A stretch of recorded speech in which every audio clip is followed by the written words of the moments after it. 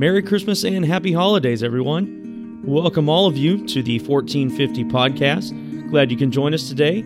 I am your host, Craig Gardner, the music director here at Grace Bible Church. We are continuing with our special December series this week with our lesson, Christmas, The Silence Broken, from Pastor Greg Bing. We encourage you to head over to our website at www.gracebiblechurch-fw.com to find more info about us, along with many study materials for you to help you with your studies. Visit our Facebook page at facebook.com/gracebiblechurchfw and also our podcast page at facebook.com/1450podcast to keep up to date on things of the church and newly released podcast episodes. You can watch videos of our services at youtube.com and search for Grace Bible Church Fort Worth. Subscribe to our channel to receive notifications of new videos released. We would like to thank SoundCloud for hosting this podcast at www.soundcloud.com/gracebiblechurchfw. There you can find multiple playlists of series and links to all of our websites. Let's go ahead and get started with this week's lesson, Christmas, The Silence Broken. Throughout the Old Testament scriptures, we see that God spoke through His prophets in a lot of different times and a lot of different ways. Sometimes He would speak audibly. Sometimes He would speak through visions, dreams. Sometimes angels would speak. Sometimes there would be signs given to the prophets. This was especially true in the times leading up to and during and after the captivities, when the northern kingdom went into captivity to Assyria in 721 BC, and then the southern kingdom, Judah, went into captivity in 606 BC. There were lots of messages from God's prophets leading up to that and during that, and even after that. They went in because of idolatry and turning away from the Lord. The last of the prophets was a prophet named Malachi. Malachi wrote approximately 400 years before the Lord Jesus Christ was born.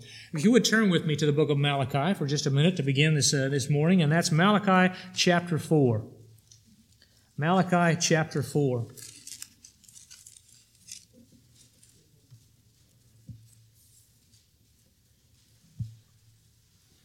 These are the final words that were spoken by God to Israel in the Old Testament.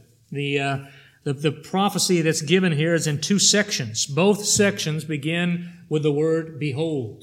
Behold means to look and to see something. He's asking Israel to behold or to see something. The first four verses are a warning of a coming day of judgment from the Lord. Beginning in verse 1, "For behold, the day is coming, burning like an oven, and all the proud, yes, all who do wickedly will be stubble.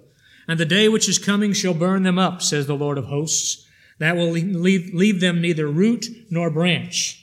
You know, Israel needed to hear that message. There was judgment coming because of their turning away from the Lord, their idolatry. And so He tells them there's judgment coming. There's a day coming of judgment.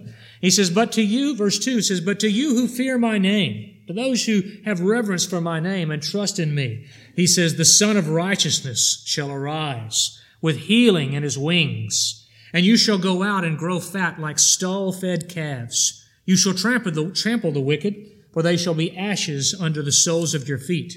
On the day that I do this, says the Lord of hosts." And then He tells them in verse 4, "Remember the law of Moses, my servant, which I commanded him in Horeb for all Israel, along with the statutes and the judgments." Remember the word of God. Remember the law that's been given to you. The second section is the announcement. The announcement of not the coming of a day of judgment, but the announcement of the coming of someone to precede that. Look at verse 5. "Behold," He says, "look, see, I will send you Elijah the prophet before the coming of the great and dreadful day of the Lord." What is His purpose? He says, He will turn the hearts of the fathers to the children, and the hearts of the children to their fathers. The idea is Israel needs to have hearts that are like the hearts of their fathers, like Abraham and Isaac and Jacob, who faithfully served the Lord, who separated themselves from other peoples and were dedicated to the worship of the Lord. He says this Elijah the prophet will turn the hearts of the fathers to the children, the hearts of the children to their fathers, lest I come and strike the earth with a curse. You see, God doesn't desire, certainly, to bring judgment upon His people. He desired to save them. He desired to heal them. And so He announces there's going to be one come. Elijah the prophet will come before to turn your hearts back to what they should be. Now, turn with me to the book of Luke, chapter 1. After the words of Malachi's prophecy, we see from God silence. Silence for 400 years. No prophet speaks. No angel visits, no visions are given, no dreams come, no signs are given. There's no message from God. There is only silence for 400 years. 400 years waiting for a special event. Until the time of the events recorded in the New Testament.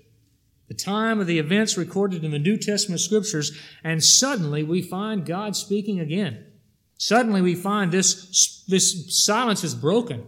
And broken very significantly because we see the announcement in a miraculous way. The announcement of the most important event in history, the coming of God's Son into this world. And it's important but for two reasons. Number one, because of who He is.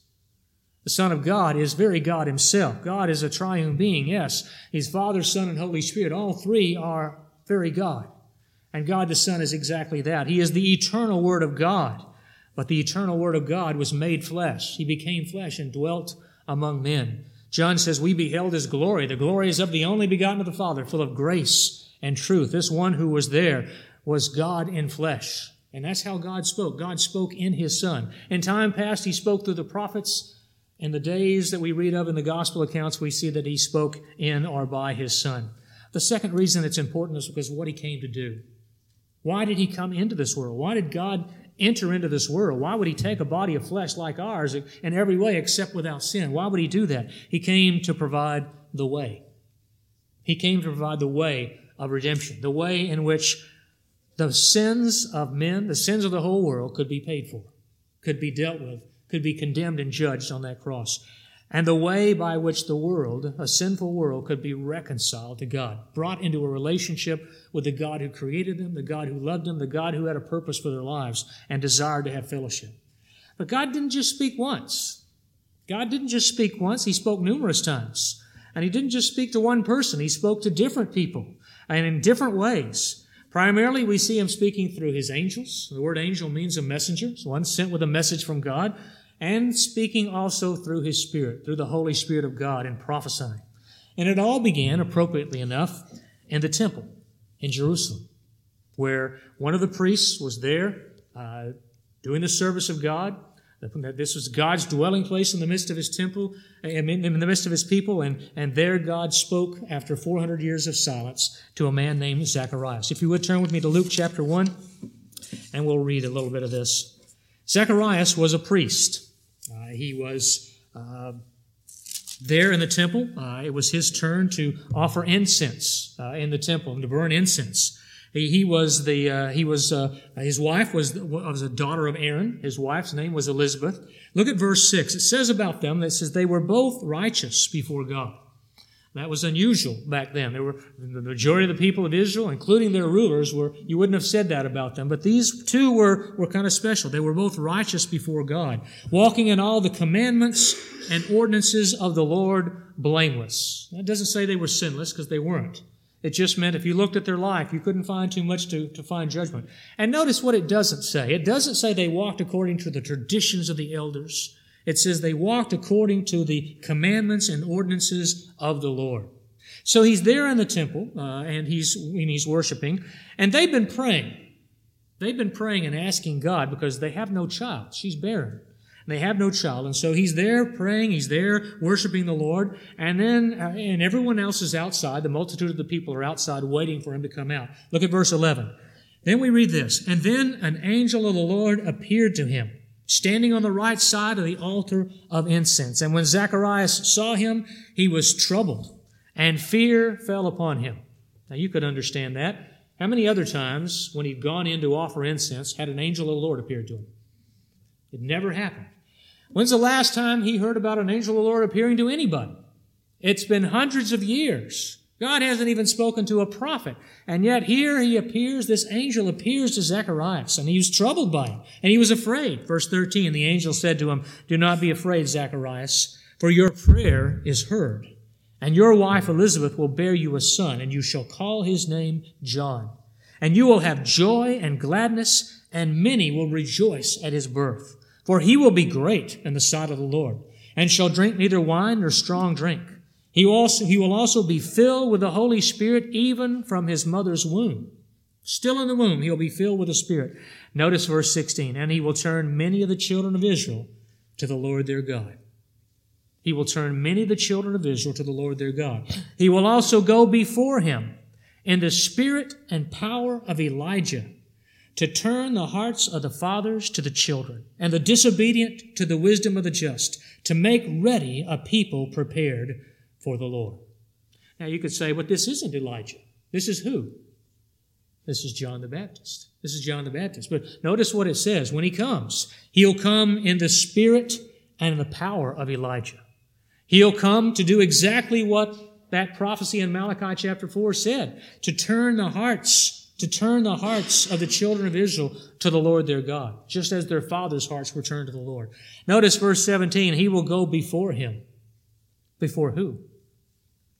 He will go before the Lord. He will make ready a people prepared for the Lord. So the announcement of this birth of John is not just an announcement of his birth, but the announcement of the birth of the Lord Jesus Christ, because John will come before the Lord. He will prepare a people for the Lord. And so we see the announcement of the coming of the Lord Jesus Christ right here. Now, Zacharias, look at verse 18. Zacharias said to the angel, "How shall I know this?" He's pretty much like the Jews of that day and Jews throughout their history. What does he want? Proof. Give me what proof? Give me a sign. How will I know this? How do I know this is going to be true? Now, he's just gotten a message from an angel from God. You would think that would be a pretty good sign right there, but he wants proof of that. He wants a sign, and that's the way Israel has always been. They wanting a sign in order to believe. And so the angel answers. And the reason he asks is he says, because I'm an old man. He says, I'm an old man, and my wife is well advanced in years. She's barren. We have no child. How will I know this? How will I know this? Now, someone else had heard a message like this from God many, many years ago.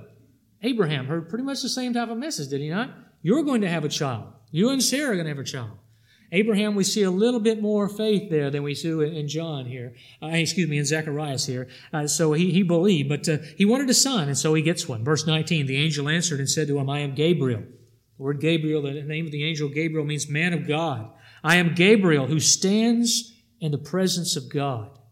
He says he stands in the presence of God, and I was sent to speak to you and to bring you these glad tidings. This is good news. This is good news for you. Not just good news for you and for your family and Elizabeth in particular, but this is good news for the world. This is good news for the world. So he says, this is one who is sent from the very presence of God to bring this good news. But behold, he says, look, he says, you will be mute and not able to speak until the day these things take place, because you did not believe my words, which will be fulfilled in their own time. So he gets a son. He's not able to speak. From this day until the day that his son is born, he is not able to speak. The people are waiting outside for him, and he comes outside. He lingered longer in the temple than he usually did because he was not just doing the incense, but now receiving a message from God. Verse 22 says, when he came out, he could not speak to them.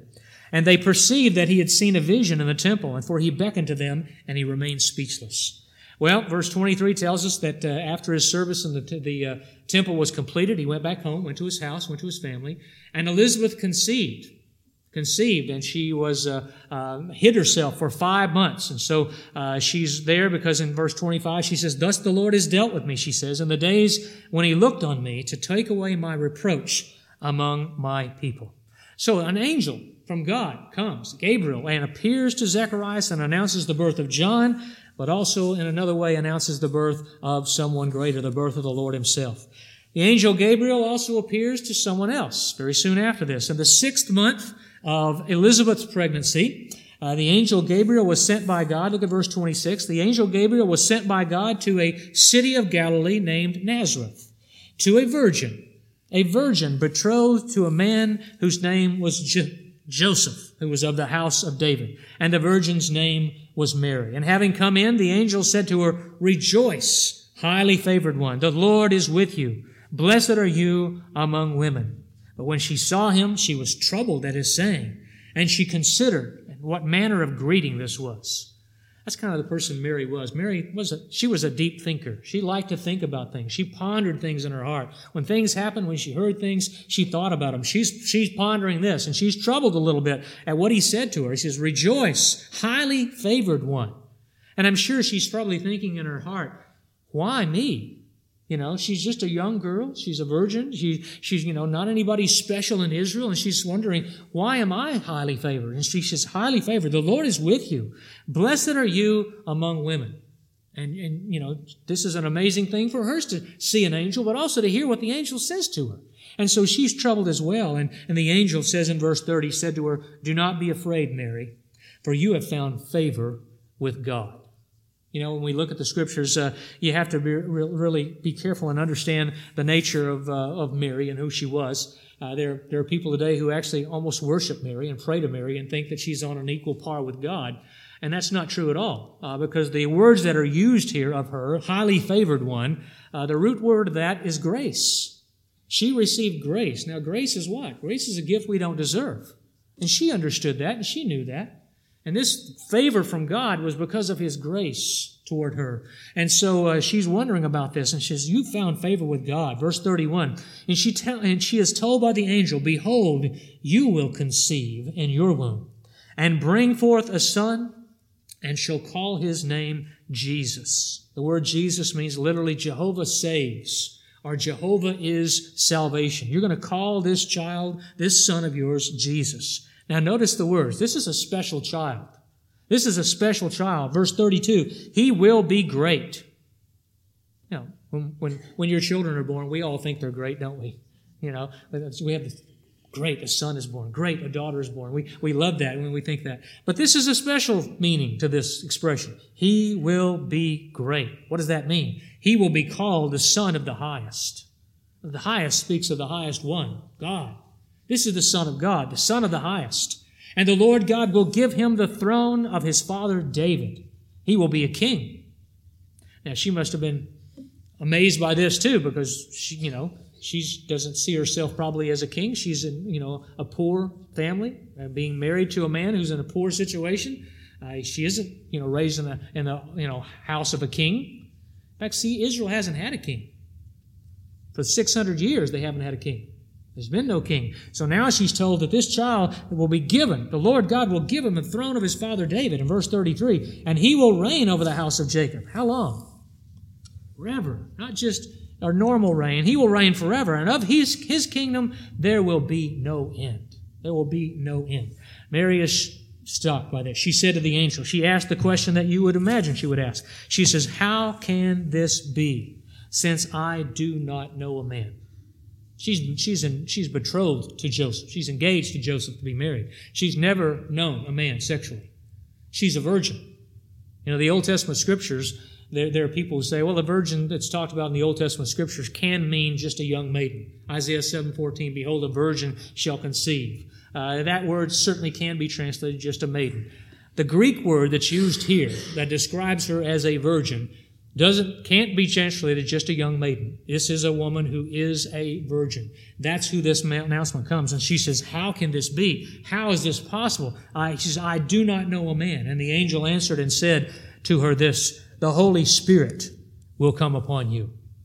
The Holy Spirit will come upon you. And the power of the highest, the Son of the Highest, is the power of the highest, will overshadow you, will envelop you.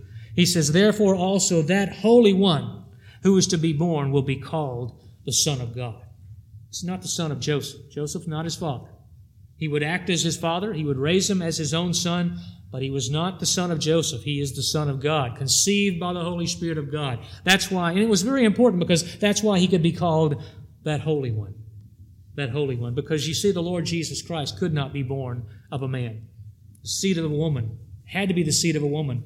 Otherwise, if it's been the seed of a man, then the seed of Adam's sinful blood would have run in his veins, and that's simply not possible, because what he came to do was he came to give his life and to shed his blood as a sacrifice for the sins of the world. That would not be possible if he himself had any taint of sin at all in him, and he did not. This is why the virgin birth was so important. And he tells her further, verse 36, "And now indeed Elizabeth, your relative, has also conceived a son in her old age. And this is now the 6th month for her who was called barren."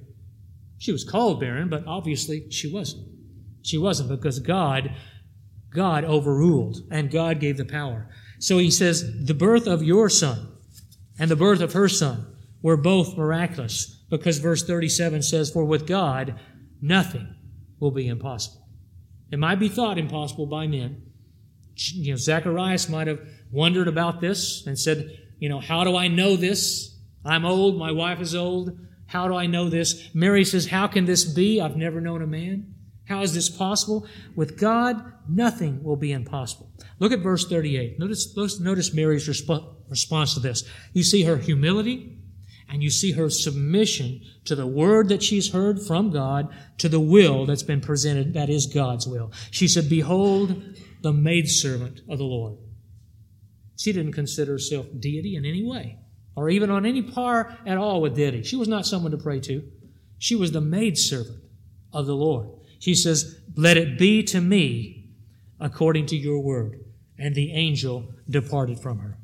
What an amazing thing. After 400 years of silence from God, we see the miraculous appearance of this one angel, Gabriel, this man of God, sent from the very presence of God in fulfillment of Old Testament prophecies and promises concerning the birth of John.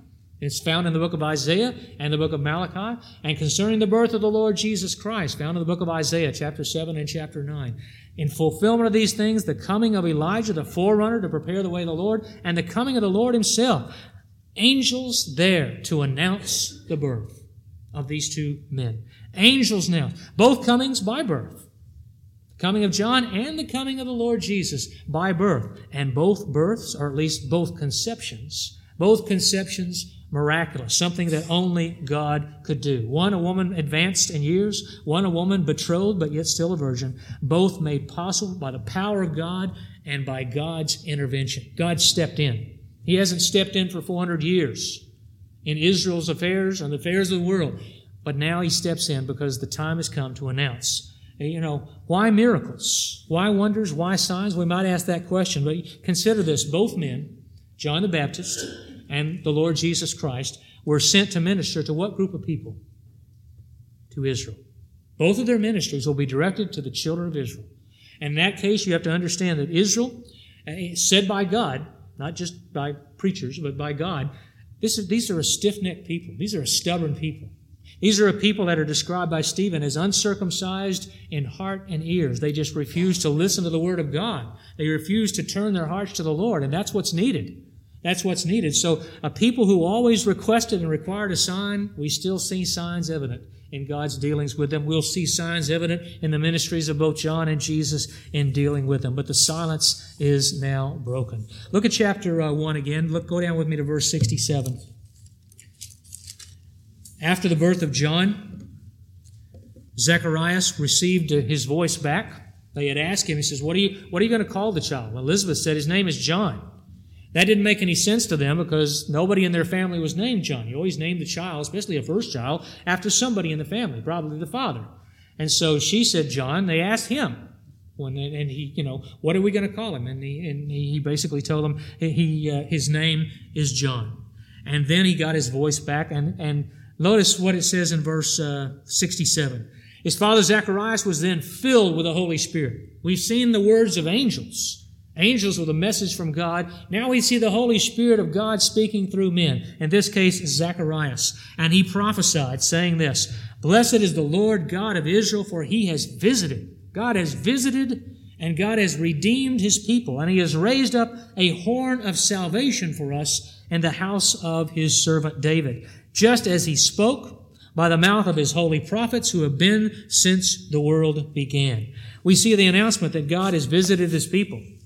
Jesus spoke later on about the fact that Israel didn't understand. They didn't know the time of His visitation. They didn't know that God had actually visited them, was there in their midst. And He came for this purpose, to redeem His people Israel, to raise up a horn of salvation for Israel. This is the birth of God's Son, just as the Old Testament prophets spoke since the world began. Now, salvation, you have to be careful in looking at that. What did they think of when they heard that word salvation? Now, most of the Jews of those days thought of salvation from their enemies. That word salvation can carry the idea of deliverance. Deliverance from your enemies, being saved from your enemies. And if you read verses 71 to 75, you see that idea is certainly present. And the Lord Jesus Christ is Israel's Savior and deliverer. He will one day save them from their enemies. But there's more to His coming than just that. And we go down to verse 76. Zacharias continues his prophecy as led and filled with the Holy Spirit, and he says, "And you, child, will be called the prophet of the highest." That's John. "For you will go before the face of the Lord to prepare His ways." But notice, to give knowledge of salvation to His people. How? By the remission of their sins. This is not just salvation from their enemies. This is not just deliverance from the Romans and the restoration of their land and the restoration of their kingdom. It's salvation from their sins, forgiveness for their sins. He says, you'll preach that message and give knowledge through the tender mercy of our God. See, God was merciful to His people. He didn't give them what they deserved. They deserved judgment. The act of sending God's Son into the world is His mercy toward His people and His mercy toward us. His mercy toward us as well. He says that through the tender mercy of our God, with which the dayspring from on high has visited us, to give light to those who sit in darkness and the shadow of death.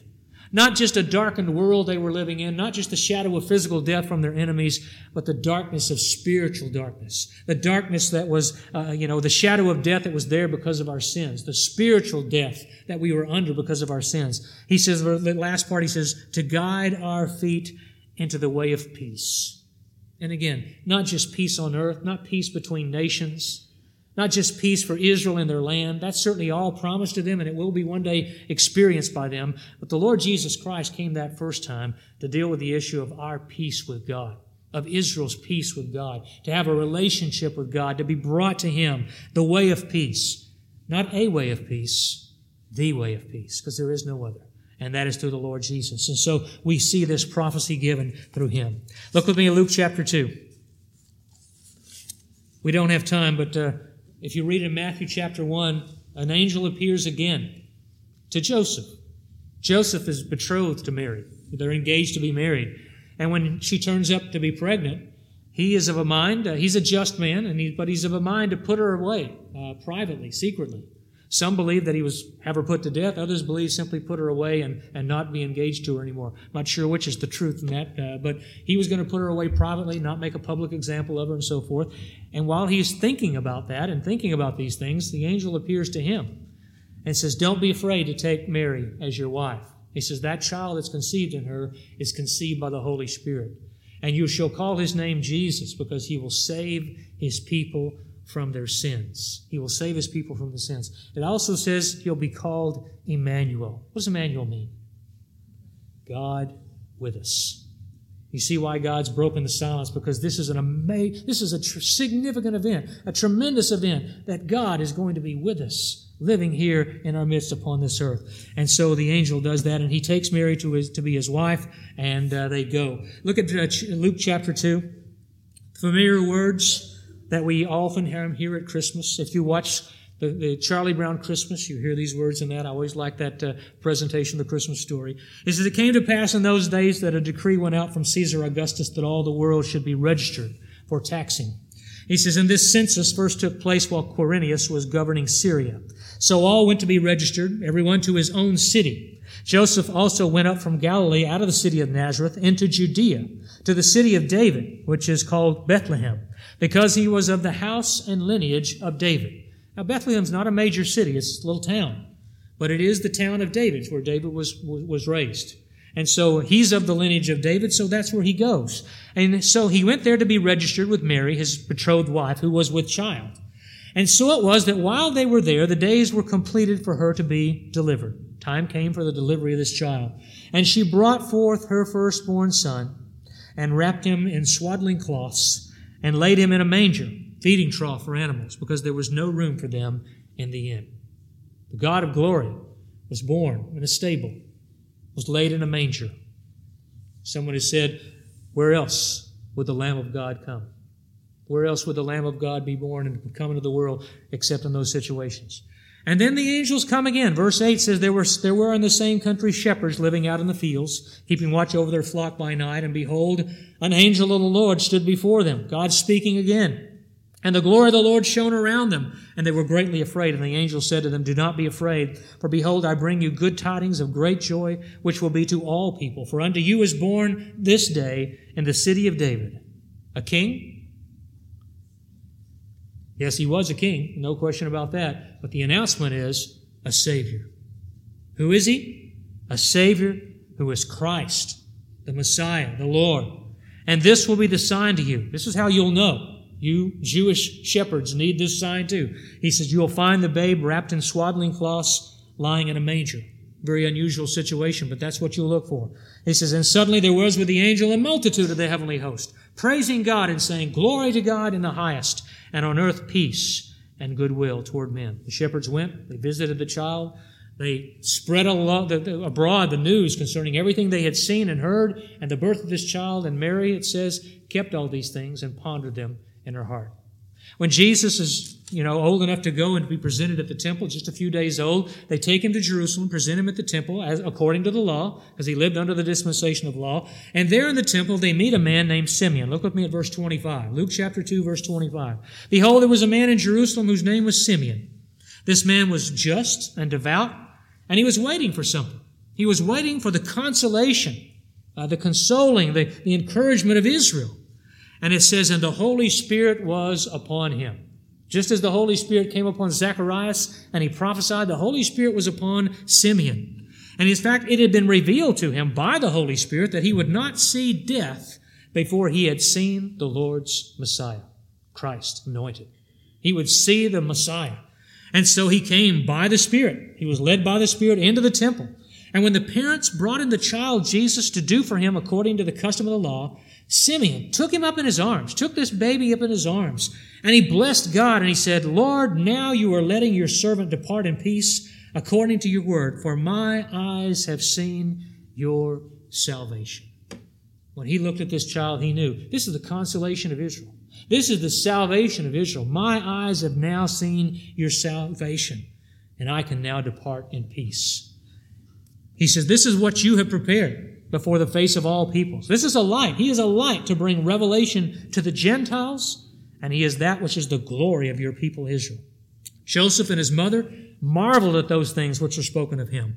Simeon blessed them, and then he spoke to Mary, just her. These words are especially to her. Mary, his mother, and she is told this, behold, look, see, notice this child is destined for the fall and the rising of many in Israel, and for a sign which will be spoken against. Now that's a very veiled way of saying it, but this child came for something that's going to divide the nation of Israel. There'll be some who will fall because of this. There'll be some that will rise because of this, because they're going to be divided over this very issue of this child and who he is. Who he is. He says this is what he prophesied to her about it. He says, and not only that, but something is going to happen. Look at verse 35. He says, yes, and a sword, he says, will pierce through your own soul also. Not her heart, not a physical sword, but there's going to be something that's going to pierce your very soul. And I think that's a picture of the crucifixion. I think this is the death of her son, because she was there to see it. When the Lord Jesus Christ offered himself on that cross of Calvary and died there and suffered for our sins, she was there at the foot of the cross. And I know that as his mother, she must have felt the pain, the anguish of that, of seeing any child suffer and die like he did, but to see this special child that she had been engraced by God to be the mother of, that she had been blessed, and to know so many wonderful things about this child and how special he was and what she'd heard about him, but to see this child suffer in this way and suffer the shame and the agony of the cross must have pierced her soul. So we see, again, in a very veiled way, we can go back and look at it and know, here's a picture, here's a prophecy that says this child is coming to this world to suffer and to die and to provide redemption and salvation for Israel. And so we see that made known. As I think about this was after 400 years of silence. God spoke again to announce the coming of this wonderful person, our Savior, the Lord Jesus Christ.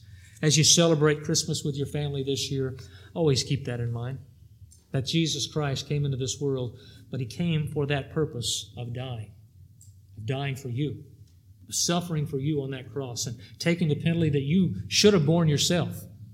That penalty that was yours to bear, He took it for you because He loved you. He took it for you because He's a merciful God and a gracious God and a loving God. What a wonderful thing. You know, we're living in this present dispensation of grace. It's also a period of silence, is it not? We're living in a period of silence right now. We've had 2,000 years. Since the time of the book of Acts, we've had about 2,000 years of silence. We've had no angelic visits from God during this time. People are not receiving dreams and visions or prophecies from God. Some claim to have it, but I don't believe anybody's ever received any message from God. We don't need it today, do we? But we don't need it because we have a completed revelation from God in His Word. When you pick up the Scriptures and read, you're reading a complete and full revelation of what God needed to tell us, including God's directions for us today. As a part of the church, the body of Christ, we find those in Paul's writings. It was given to complete or fill up the Word of God.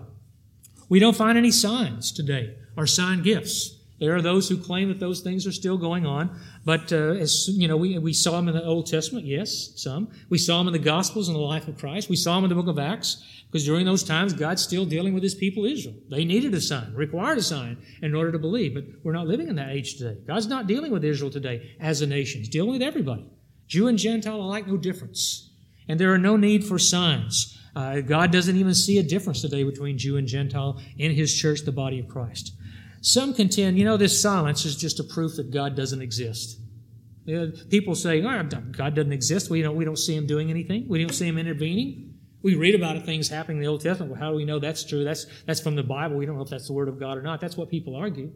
So they say, we don't know if God exists. Or they reason that surely God, if God, truly existed, He would intervene. He would do something about a world filled with problems, a world filled with war and famine. And pestilence, filled with natural disasters, men with cruelty toward each other, rape, child abuse, terrorism. God would do something with all of that, and they fail to understand the Scriptures. Is God going to intervene one day? God will step in one day, will He not? We saw a prophecy of it in Malachi chapter 4. God will come. That day of vengeance and judgment will come. He will intervene, and He will judge the world of the ungodly. And when He does, there'll be no more chance for salvation. There'll be no more chance for salvation. You see, God has been silent for these 2,000 years because God is a long-suffering God. God is not willing that any should perish, but that what? That all should come to repentance. God desires all men to be saved and to come to a full knowledge of the truth. 1 Timothy chapter 2. And so we should be glad that there's still a silence from God. And that we have a full revelation from God in His Word. Everything we need to know in order to be saved, we find in God's Word. The gospel of salvation, the gospel of the grace of God, the gospel of Jesus Christ is there. It's there for us, and we still have opportunities. God broke His silence 400 years ago to send His Son in order that we might be saved because He provided salvation through the finished work of Jesus Christ. And I'll just ask you this question this morning. Have you trusted Christ as your Savior? Have you believed in the Lord Jesus Christ? Believe that He died on Calvary for your sins and rose again. God is long-suffering.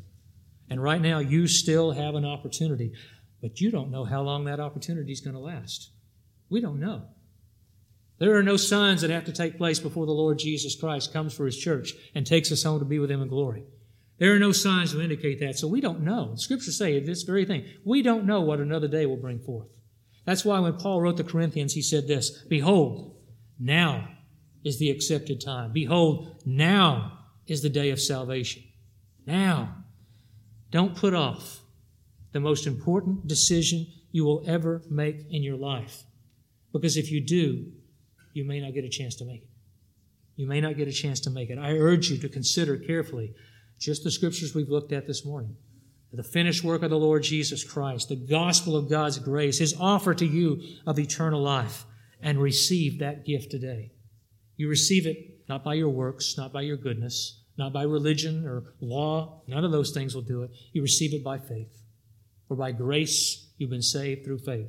That not of yourselves is the gift of God, not of works, lest any man should boast. By simple faith, believing Christ, God's Son, came into this world, died on Calvary for your sins, rose again, and believing that trusting in Him and Him alone will save you and give you eternal life and bring you to a relationship with God. If you've never trusted Him, now, today is the day of salvation. Let's pray. Heavenly Father, thank you. Thank you so much for the gift of your Son. Thank you so much as we think about this time of year, Christmas, and celebrating the birth of our Savior. But help us, Father, not only to rejoice in His birth, but to rejoice in His perfect sinless life, in His sacrificial death on Calvary for our sins, and His powerful resurrection, and His offer and His gift to us of life when we trust in Him. I pray for each and every person who's here today, and each person, their family members, their friends. If there is a single person, Father, who's never trusted Jesus Christ as Savior, bring upon them the burden that they need salvation now, that they are lost apart from Christ, that they are separated from you for all eternity until they trust in Christ as Savior. Help them to see that and to trust Him even this morning. And help us, Father, each one of us as believers to recognize the importance of taking this wonderful gospel message that we've been entrusted with and sharing it with others. Giving this message out so that others, people we work with, people we go to school with, people who are neighbors, people that are in our family, people that we meet wherever we have opportunity, may we share this wonderful good news of peace in their hearts that can come to them by trusting Christ as Savior. May we rejoice in this holiday season in all that you have done for us and all that you have made us. And our wonderful Lord and Savior Jesus Christ, we pray in His name. Amen. We thank you for joining us this week, and we hope you come back next week on Christmas Day for our final lesson in the December series with Unto You is Born a Savior. Please help us here by liking and sharing these podcast episodes on your social media pages and subscribe to keep notified of newly episodes released. Have a great week and Merry Christmas.